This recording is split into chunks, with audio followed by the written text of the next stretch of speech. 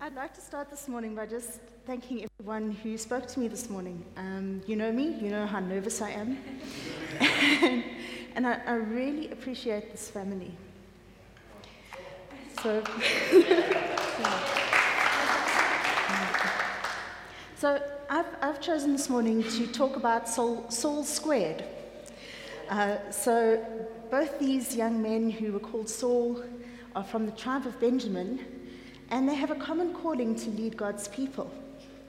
But just to contrast them, we have King Saul, who starts off as this heroic king who's called to save Israel from their enemies.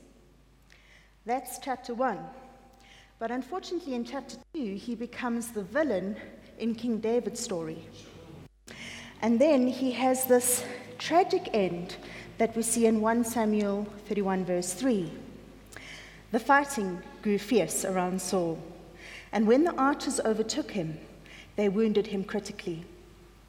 Saul said to his armor-bearer, "Draw your sword and run me through, or these heathens will come and abuse me."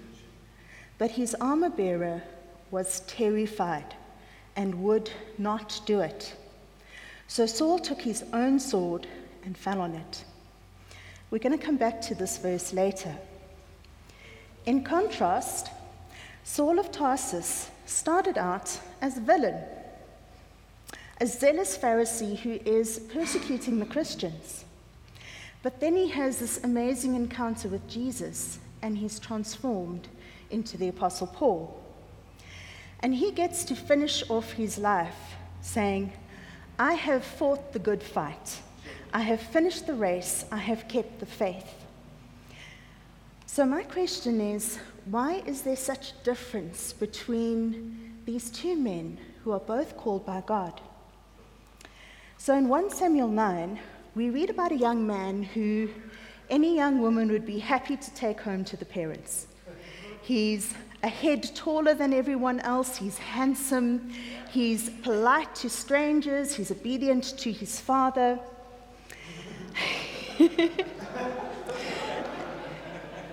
And so when Samuel greets him and says, "And to who is all the desire of Israel turned, if not to you and all your father's family?"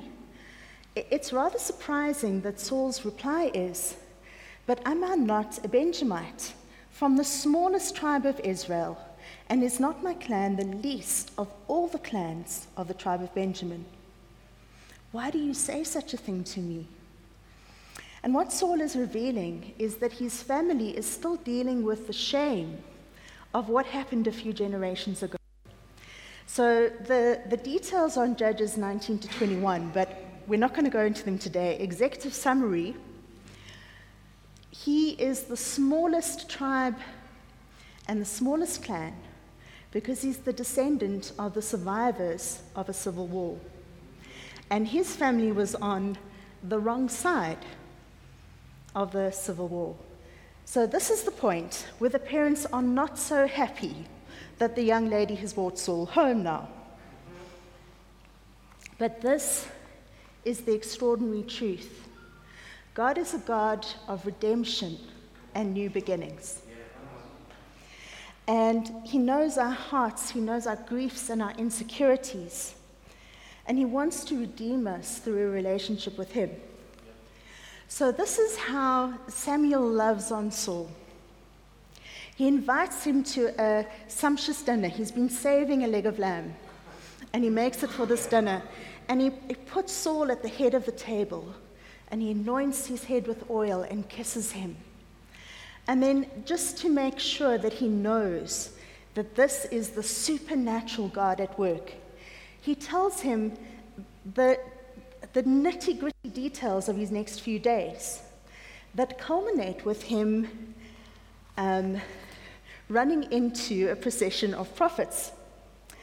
And here comes that superpower that Chris was talking about last week. "The Spirit of the Lord will come powerfully upon you, and you will prophesy with them, and you will be changed into a different person. Once these signs are fulfilled, do whatever your hand finds to do, for God is with you." So, both men have had an encounter with the living God. What went wrong for Saul that went right for Paul? Quite a lot, it turns out. The sermon was originally 10 pages. Seriously. But because you would like to go home today, I'm going to just stick to 2 ideas, okay? Becoming a different person isn't an instant transformation. And we can see this with Saul just a little while later, when Samuel is now introducing them as the first king of Israel. They're looking for him, and they can't find him. And God says to Samuel, he's there with the pack animals, hiding in between the supplies. That insecurity hasn't magically disappeared because of his encounter with God's Spirit. And I really can relate to this, okay? I'd much rather be with Saul amongst the pack animals, doing something that I can do in my own strength, rather than preaching this morning. Paul describes the struggle in Romans 7:21-25. So I find this law at work. Although I want to do good, evil is right here with me. For in my inner being, I delight in God's law. But I see another law at work in me, waging war against the law of my mind, and making me a prisoner of the law of sin at work with me. What a wretched man I am. Who will rescue me from this body that is subject to death? But thanks be to God, who delivers me through Jesus Christ our Lord. It's like the new person that God has created is a newborn baby, and the old person is a belligerent adult, fighting to stay in control, even though it's on its deathbed. And what Paul is telling us here is we need more than a once-off encounter with Jesus to mature that baby. He needs to be Lord. He needs to be the daily authority in our lives to achieve this. So now looking back at the verse about Saul's fearful armor-bearer, the Apostle John uses the Greek word parakletos to describe the Holy Spirit. And we know that this translates as counselor or comforter. But one of my favorite authors and scholars, Anne Hamilton, also says that word parakletos can translate as armor-bearer, okay, or battle brother. And so if you think of what a battle brother or an armor-bearer would be, this is the person who carries your extra weapons, who guards your back, who feeds you rations and water, and who stitches you up when you've been injured. So Saul was given his counselor, his armor-bearer, when he was called by God and he was anointed with the Holy Spirit. But looking, okay, and now this is where sort of 3 pages disappeared. So quick summary. If we look at how Saul behaves for the rest of Samuel, occasionally he's listening to his counselor and he does what God wants him to, but most of the way he's doing his own thing. He's arrogantly trying to achieve the mission God gave him without the relationship with God. And the only battle brothers he has to have his back are his frightened men, and they really are terrified, to the point where every time he asks them for advice, they say, do what you want, okay? Whereas Paul, he's learned to walk in step with the Spirit, to seek his counsel. And he writes that the Spirit helps us in our weakness and intercedes for us. So full confession, I can actually identify to Saul in this situation as well. Hopefully not to the same tragic end, but I also like to do things my own way and in my own strength. And with that comes this downward spiral. Because if I'm trying to do the things that God has called me to in my own strength, I get really, really busy and very, very tired.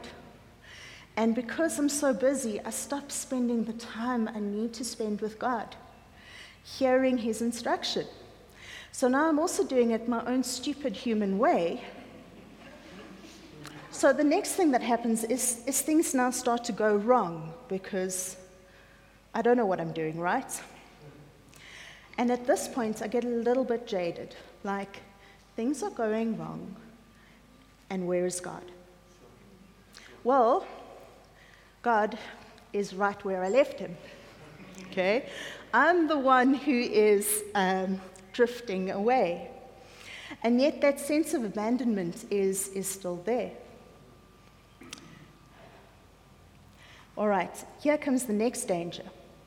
When I'm now in this place where I haven't been speaking to God and things are going wrong, I start living my life vicariously.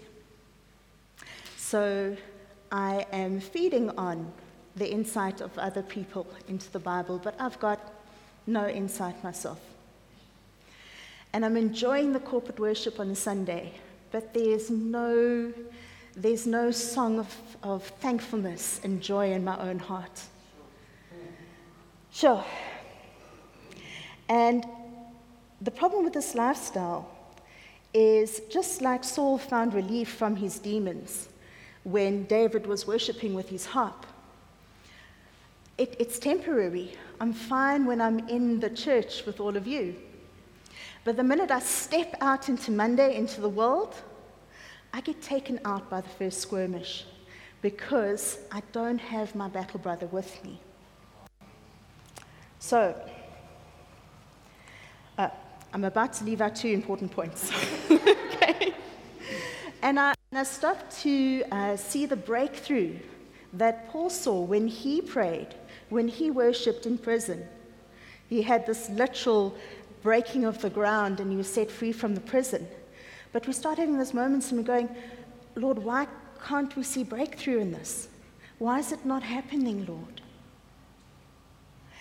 The problem is, while others can support and encourage us and hold us accountable, it's my own personal relationship with God that's going to sustain me. So, what do we do when we realize that we're drifting, that we're leaving our battle brother at home? I messaged a good friend happy birthday the other day. And then I looked down at my phone and went, the last message I sent them was a happy birthday message a year ago. and this is these are the emotions that flow from that. Shame.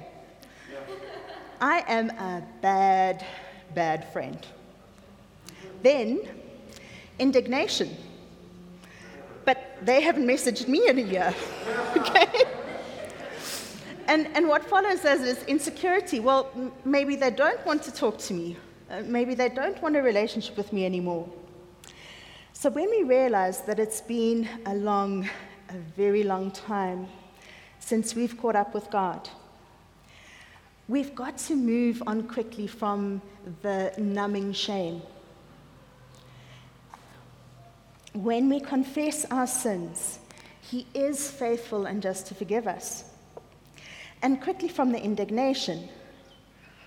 If we reflect carefully, it wasn't up in neon signs, but there was that still soft voice saying, I miss you.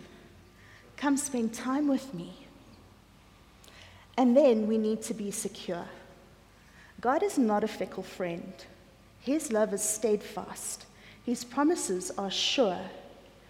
And if we draw near to Him, He will draw near to us. Thank you so much for joining us. You might be asking yourself the question, how can I take this further? Firstly, you can send us your contact details to cindy@centerchurch.co.za, where we can include you in our online connect groups and you can receive our daily devotional. Secondly, you can hop on our website where you can access previous sermons and find out more about who we are at Center Church. Thirdly, if you consider yourself as part of Center Church, we want to thank you so much for your ongoing financial partnership. The banking details are on the website. Thank you so much for joining us and hope you have an amazing Sunday.